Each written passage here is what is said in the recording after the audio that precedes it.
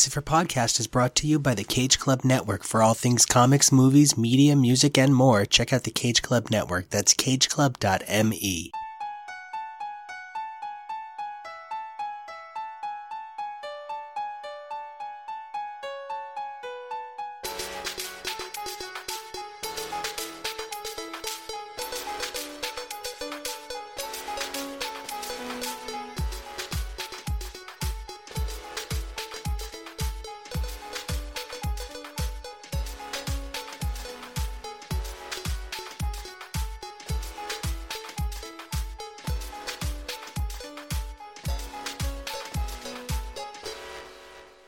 Hey everybody, welcome back to All New, All Different Uncanny X's for Podcast, where we examine the Uncanny X-Men comic book franchise as it begins its multi-title 80s expansion. I'm your host, Jonah. I'm Kyle. I'm Dylan. And I'm Nico, and man, we hope you survived the experience. Why? Because once again, we're taking a look at Giant Size X-Men #1, and it's a lot to ask, guys. It's a lot to ask. So here's what's going on. In the grand scheme of the X-Men, where we're at, a book by the name of Special Edition X-Men came out, featuring an all-new story by Chris Claremont and Dave Cockrum, showcasing Kitty's birthday as she and Illyana basically gave new readers a tour of the mansion for all intents and purposes. This book also contained Giant Size X-Men #1. Kind of like to say here was the classic X-Men, and along with New Mutants, this should give you a sense of everything you need to know about the new generation. Well, we're only about 2 years from classic X-Men #1, with its retelling featuring additional work by Steve Leialoha, so it just made sense to take a step back and re-examine Giant Size X-Men and its impact on comics forever. While Classic X-Men #1 and Special Edition are by Chris Claremont, Giant Size X-Men featured a very minimal contribution from Chris Claremont, only suggesting, believe it or not, throwing the bad guy into the sun. Other than that, the story was written by Len Wein, who was also responsible, along with Dave Cockrum, for creating a number of the characters. Jonah, when we started this project, and man, to talk about it, we really did start this project quite some time ago. We took a look at Giant Size X-Men #1, along with a slew of other stories like X-Men 94 through 100, Giant Size Fantastic Four #4, as well as Classic X-Men 1 through 8. Now, that was just about a year ago from the recording of this. That was released September 26th. This is being recorded September 29th. Has your opinion changed? How did you feel looking back on this story with all of these new, different character perspectives? Well, I still think it is one of the slowest reads we've ever done. I think they spent a lot on certain characters, and other characters that they were going to keep didn't get that much information about them. I think that it was a big ol' hodgepodge, and whoever said the words, "What are we going to do with all these X-Men?" said it the best. But I still think it actually holds up well enough. I think it succeeded in what it was trying to do. I like that you pointed out that it gave us enough of an idea on who everyone is, because, and I get to say it for the first time in 30 episodes? The moratorium should be lifted by now, and I'm getting to it first. Sunfire's kind of a hothead, along with Wolverine, who goes into his berserker. No, here's what happened, okay?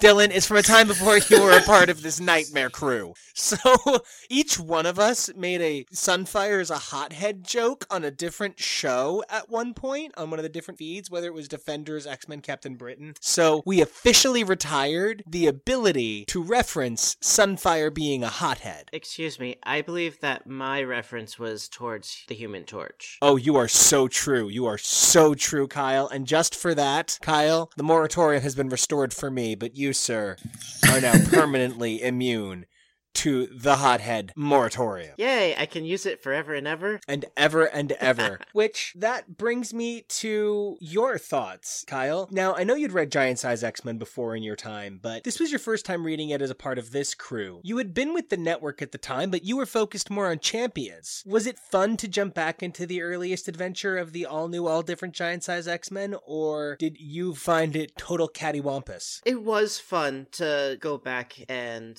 re-experience experience this. I am experiencing kind of a temporal whiplash because of all of the reading that I'm doing for the current run of House of X and Powers of 10, but it was fun getting to see my original group of X-Men coming together. It's been such an incredible regenesis for the X-Men's regenesis on this show right now, because whether it's the synergistic relationship between Jonathan Hickman's, along with his brilliant artist Larraz and Silva's interpretation of the X-Men in House of X and Powers of 10, which I have to let you guys know, we actually got a fan comment. Evidently, our listeners are scandalized by the fact that we're not referring to it as Powers of 10. So if we can just try and commit to the bit, please. It's House of X Powers of 10. And I just thought I should let you guys know. So...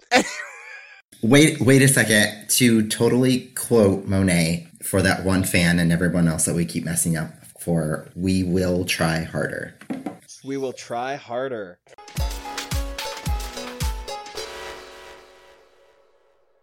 I'm so happy that we're seeing the New Mutants have so much synergy with what's happening now. That we're seeing the Giant Size X-Men relaunch have synergy with what's happening now. But I'm going to be honest, I do not recognize what Krakoa has become, that it's always been, that, you know, it's the nature of retcons. And I understand that. It's a general understanding that a retroactive change to continuity is what's best for the story. Or at least it should be what's best for the story. But I am kind of jarred that this is basically Frankenstein's fucking island monster, and whether it's there's no other way to describe him, fucking adorable Chris Bachalo, son of Krakoa, or it's the gorgeous House and Powers Krakoa, it bears no visual resemblance or character personality to this Krakoa in any way. Dylan, had you had any reaction to seeing the vastly different place Krakoa started, knowing that Hickman says that he's been cooking this up in his mind since he was a kid?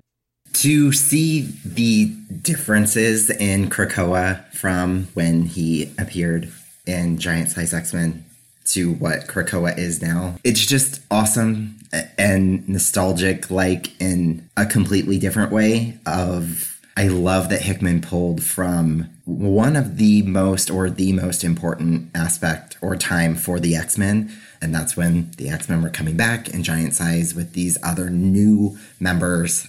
It's just pretty awesome that we are kind of going back to the really cool starting point for the X-Men. Jonah, with everything you know now and the distance that you've had, a year since you last read this story, has the word Krakoa taken on a whole new meaning for you? Well, yes, because the last I've seen of Krakoa is, being yeeted into space and into the sun. But knowing that Krakoa plays such a vital role in current X history and current X timeline, and how vital Krakoa is to the master plan of Charles Xavier during that time, it's pretty interesting to see how little time Krakoa monster gets. But I think Krakoa's importance now is great, because what's better than taking a character, or a villain in this case, that, you can correct me if I'm wrong, must have been largely forgotten, and given it this whole new purpose in light. Whether he was forgotten or certainly relegated to the scrap heap of villains, Krakoa has not played any great significant role over the last 50 years. Of course, we didn't just take a look at Giant Size X-Men. We took a look at the complete oeuvre of Giant Size X-Men, which meant we also took a look at X-Men Special Edition. And I'm so excited to say, guys, this one was brand new for me. I had no idea this thing existed. It was actually brand new for me too.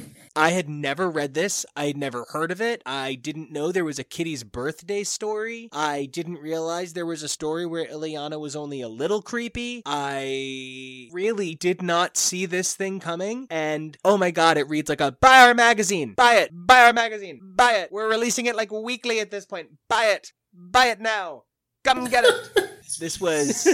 This was seriously trying to sell me on these two young women as heroes, because I bet they were the hardest sell. I bet that was the hardest part about getting new readers to pick up X-Men. At this point, comics fan base was at least perceived to be mostly male, if not due to marketing and accessibility primarily targeted to men. And I imagine the hardest thing was convincing young men to pick up a book that focused on a 14-year-old girl's adventures going to dance class. And this was a cool way, without having Kitty face off against another Alien ripoff, I felt. Now, Dylan, as this was your first time reading it, did this feel like a piece of the Claremont magic out of nowhere again? It really did. It was refreshing to see basically the exact same panels again, but told in a kind of different order, and to add in the part with Kitty and Ileana, it was just a nice little flashback, I think. Also, if I can just talk about magical little flashbacks coming out of nowhere, at the time of recording this, Comics This Week just saw a really kind of magical thing happen. Chris Claremont once again reunited with Nico all-time favorite Bill Sienkiewicz for The New Mutants War Children. This marks their second return to their classic era of The New Mutants. The first one was X-Men Unlimited number 34, which featured a full-length, all-new story featuring their amazing lineup. This thing is great, and it reads pretty close to the quality of their original run, so I would definitely get your hands on it if you can. In the last few years, I feel Chris Claremont has been accused of overscripting in the modern day, but I feel he did not overscript this one. There was maybe a few more Bill Sienkiewicz splash pages than I expected, but on the whole, I thought it was a charming addition to a legendary run. Has anybody else had a chance to read it? I did. I thought that it was a really fun book. It kind of felt a little all over the place at times, but overall it was just a entertaining story. Dylan, had you had a chance to look at it yet? I actually did not,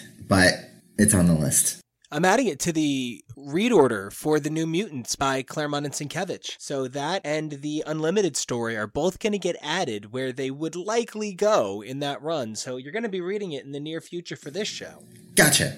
Kyle, had you ever read this story before? No, I had never heard of it. I was not expecting what I read, and I honestly found it to be really enjoyable. It was fun, and just seeing those two girls have a good day was really enjoyable. And I love putting it that way. Getting to see them have a good day was enjoyable, because for so long now, I feel like every time something even 1% good happens to Kitty Pryde, she is immediately struck down by misery business yet again. Jonah, this was everybody's first time reading this story, so you're on the same page as us. Tell me, what did you think about Kitty and Ileana's A Day Like Any Other? What I liked about this issue is highlighting Kitty and Ileana's friendship.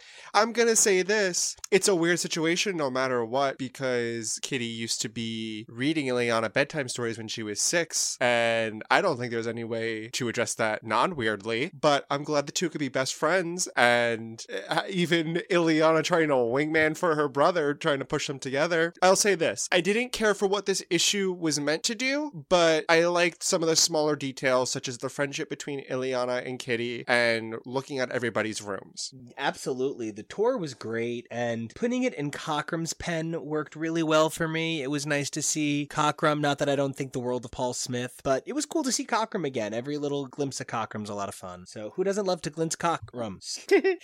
I'm so happy with some of the work that goes into the archival on these Uncanny X-Men Omnibus. I'm not trying to promote anything, but because I'm about to say something really abrasive about Marvel Unlimited, it's actually really fucking hard to find some of this on Marvel Unlimited. Sometimes the book was called Giant Size something, sometimes it was Giant Sized, sometimes there was a hyphen, sometimes there wasn't. Some things are listed under The X-Men, some things are listed under X-Men, some things are listed under The New Mutants, some things are listed under New Mutants. There's not enough consistency where you can conveniently or cleverly navigate Marvel Unlimited, and even if you were to go into one of the click all of the important issues of a character, that doesn't give you a map unless you sit there and create like Excel spreadsheets. So having some of the archival work done for me in these omnibus editions really does make a huge difference, and as a fan, I appreciate having the complexities of reading it live laid out for me. There's a couple of things that I think are really important that just like the stories don't function without them. Like, I'm really glad the New Mutant Epic Collection features the Uncanny X-Men issue where the X-Men come home and fight the New Mutants in Uncanny 167. I don't feel like the New Mutants makes a whole lot of sense without it. So they're doing really good work to ensure the quality of the read. Now, of course, that leaves us saddled with a story I found myself myself with a unique reaction to. We are, of course, returning to the pages of classic X-Men. Every time I promise we're never going to read this fucking book one more time. And I honestly think the hardcore cut down of Giant Size X-Men #1 for classic X-Men #1, if you just add back in gathering everybody up, it's like a pretty decent read. Just keep the battle on Krakoa down to 5 pages. It's really not bad. I'll give you that. Yeah. I don't even know how to describe it. You're not wrong, because they really did sum the Krakoa stuff up in 3 panels, and everything before that in just a few more, just only focusing on the relationship between Charles and Scott. But the rest of it was fascinating, though I say this again, Warren comes off horrible and the worst White Knight I have ever seen. Oh, we're going to get to the backup story. Oh, believe you me. There. Oh, okay. Oh, we're going to get there, I promise. But Dylan, had you ever read the classic cut down of Giant Size before? I had. I think it was probably when I was younger and first getting into comics. I think it was actually my first time reading the Krakoan story. And I was like, why is... You know, most people's first times are uneven and kind of fast, so nothing to be embarrassed about. Wow. It's all in the pacing problem. I totally forgot what I was saying, but it is kind of sad that they cut Krakoa pretty short in that, because if you're someone who's just catching up in X-Men or just starting there, then Krakoa does not seem important at all. No, really, it becomes a bystander, almost as if Krakoa wasn't an important thing to Claremont, so that when he was put in charge and given the opportunity to reframe the story, he made this a story about people meeting. Okay, so I don't know if it's that it turns out Xavier's just done so many worse things, but ultimately, I just find this Xavier kind of like a gossipy old queen, eavesdropping on people psychically. I'm gonna say I was too hard on Xavier in this story the first time around. Jonah, on reread, what is your thought about Xavier eavesdropping on Alex and Lorna? Jealous, because he doesn't have that yet. He does not have his bird lady yet to stroke her plume with his weird bald head. He's not the Imperial Slam piece yet. Nah, he's no Imperial Slam piece yet. Dylan, Kyle, we had made a lot of accusations that Xavier was rather untoward early on, in Classic in particular, using his telepathy to eavesdrop on people kind of on the regular. What did you guys think about these pages? Like you just mentioned, the Lorna and Havoc one was really creepy. The other ones, yeah, he was like spying on everyone, but it seemed more like he was just checking in to make sure everyone was okay after the ordeal. But like for Alex and Lorna, it just looked like he was just like, oh, these two are together, let's watch. But as for the rest of it, I didn't get too creeped out by it, because it's just Xavier making sure that everyone is in a good frame of mind now that this Krakoa issue is done and that everyone's been saved, and now the mansion is full of people that don't know each other. So, okay, there are 2 people who really come off bad in this. Oh boy. One of them is Warren, and one of them is Iceman. Now, while sequentially the Iceman story happens first, Jonah, you've already touched a little bit on how angry the Warren story made you. Do you want to let us know a little bit about what an annoying misogynist he was? Well, let's see. I actually didn't mind his interactions with Storm. That was fine to me. It's when he got to Jean and Logan that I was like, Warren, you're a hypocrite. You saying Jean is spoken for, but I have never seen you committed to one woman, and you constantly flirt with other women, especially when you have future beaux. So I don't understand that kind of comment. Also, Jean can defend herself. She doesn't need you, and you're also, I don't know, nowhere near as powerful as Wolverine or Jean. And number 3, from what we've read in different Uncanny, it's not that Scott and Jean don't love each other at this point in their lives, but they're also kind of okay. Well, not really okay, but they also make out and are with other people, and the only thing they get upset about is, well, I guess I have to try harder next time to show them I love them. They're never, you know what I mean? I absolutely do. I think it's kind of hard to look at the X-Men and not accept that to some extent they're poly. Like a big poly commune, like, fuck shack. Cause like, there's no question, after everybody almost dies, you kind of gotta blow off steam, and it's sort of like the Olympic Village. Everybody looks gorgeous. So it kind of comes down to the emotional tie ties that define them. I don't know. I'm with Jonah on this. The whole thing was meh. Do either of you have a strong feeling on Warren either way in this scene? Because, ultimately it's mostly just pluck the bastard. Yeah, I thought that he was in the wrong. His whole little mini arc in this really was unnecessary. I agree. Dylan? I completely agree. All the little mini stories of after them getting back to the mansion and whatnot, besides his and Iceman's, I think it was just trying to humanize them a little bit and show that they're not always superheroes, but then they also need to all catch a breath after they have a big giant mission. And all this did for Warren was just show that he's a douchebag. And speaking of douchebags, Oh boy. Kyle, it's come up on shows with you before, but you'd never had an opportunity to read it for the show. Yeah. Kyle, what is your take on the Iceman moment, all said and done? You guys tried to explain to me how bad Bobby was in this, and honestly, it really makes me hate him. He was incredibly petulant. He didn't give anybody a chance, and I didn't realize just how much he used his powers against Thunderbird. Yeah, that's a lot of ice power against a person, and yeah, I think he really went overboard with his reaction to everything. Absolutely. There's just such a sense of O5 entitlement, if such a thing exists, that I feel like Claremont almost has like a sense of bitterness against the original 5 because he didn't write them at the time. But not really, but kind of maybe. So...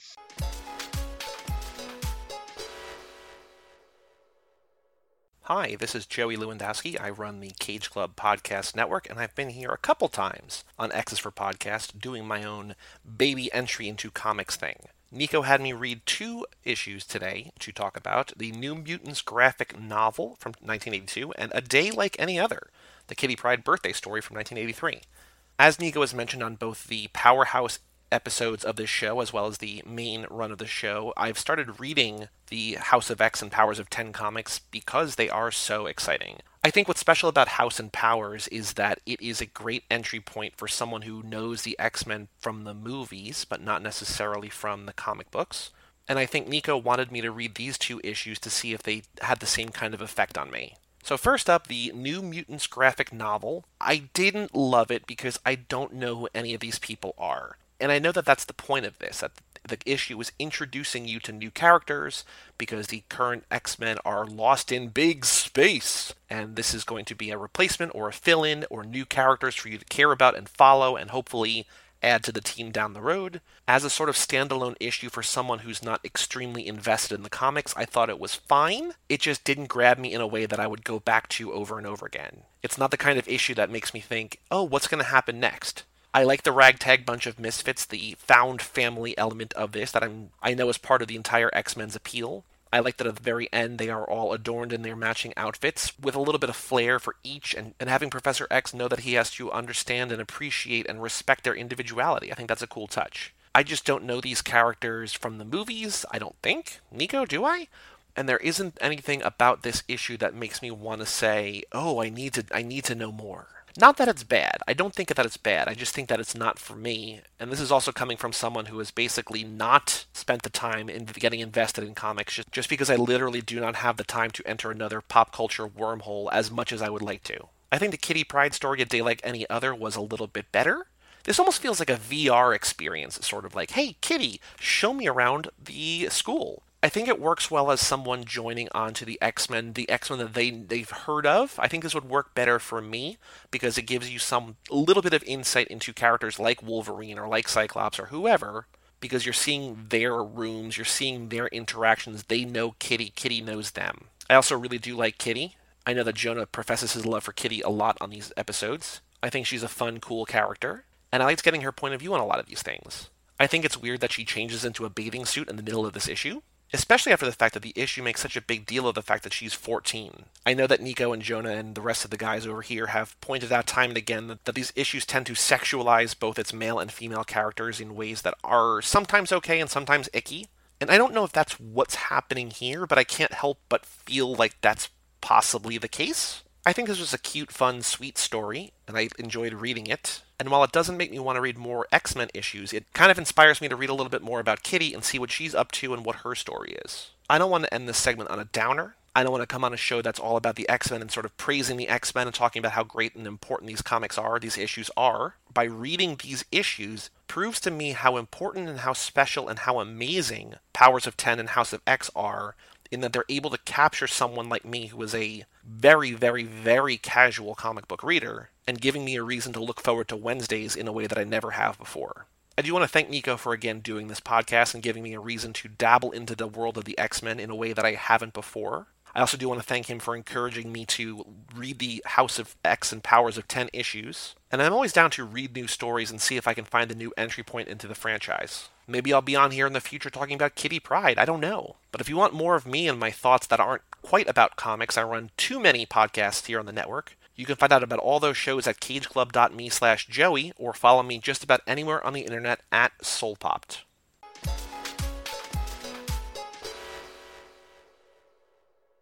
I actually think you can sort of piece together all of the different versions of all of this and kind of get a really good issue out of it. I do think that the Kitty Ileana stuff sticks out like a red herring. It's just so awkward, and in terms of the bigger picture, I don't think it reads well with Giant Size #1. I probably would have included it with New Mutants over Giant Size X-Men #1. It would have brought the page count up a little bit too, but overall, what did you guys think deep diving into the different forms of Giant Size X-Men #1? Kyle. So I realized that because of the way they handled the re-release of the stories, that it made sense to release Giant Size X-Men #1 again. But I agree with you. I do think that Kitty and Ileana's little story would have worked better somewhere else. And I'm not sure that 1983 was the right time to be re-releasing it as well. I agree. I think it was a really good opportunity to help remind people where the incredible X-Men came from. Dylan, how did you feel about the hat trick of Giant Size X-Men? It's a little redundant to have this story told 3 different times, but the little bits here and there that were added, like I said, I like that they added the parts after Krakoa to try to humanize the X-Men and show that they could be just mentally exhausted after a mission, instead of it just being a comic book story where they go on missions and then the next issue they go on another mission. So it's nice to see. I think this is the beginning of many times where the X-Men show downtime, but then to also have a book like Classic that shows that maybe not necessarily everyone is happy that another X-Men team had to be formed to save the original. I love it. Jonah, what do you think? Here's what I think. I think the original did a good job in introducing the new characters to form the new team and having new bodies to work with. I think where the reprint for the Classic issue went wrong in that it made all of the old X characters, excluding Lorna and Havoc, a little too harsh to make the others seem likable. And I think that was at the expense of characters that didn't need to be done. You can make people excited for new characters and feel okay having their old characters shift out without showing negative qualities to an extreme. And I think the reprint with the Kitty Ileana story was just a cute way to show friends between girls. I don't think it was fully necessary to add a whole nother new story of Kitty's surprise birthday party, but that's okay. I agree. Like we said, it was a cute, easy story that it went off without a hitch, really. Guys, I've had such a great time talking about Giant Size X-Men with you. It was a whole lot less overwhelmingly negative than last time. And until we come back to take a look at another comic, Kyle, where can everybody find you online? You can find me on both Instagram and Twitter at Drantis82. Dylan, where can everybody find you? You can find me at my Facebook group for all things X-Men that is named House of X, and you can also find me on Instagram at Warpath_Dylan. That is Warpath_DYLAN. The amazing Jonah, where can everybody find you? doing gymnastics in Kurt's room. You can find me on Twitter and Instagram at Jonah Rubino and at Jonah.Rubino. Nico, where can everybody find you? You guys can find me all over this network on shows like Now and Again, which I do with my childhood best friend Chris podcast, where we talk about the Now That's What I Call Music release franchise. I'm also on an amazing show called HTML with my wonderful husband Keva, where we talk about movie franchises, currently deeply ensconced in the Alien Legacy run. You can also find me all over this show on our many feeds like Dawn of X or Thor Bros. You can find me on Instagram at NicoAction, NicoAction. And until next time, we'll see ya. See ya. Ciao. Goodbye.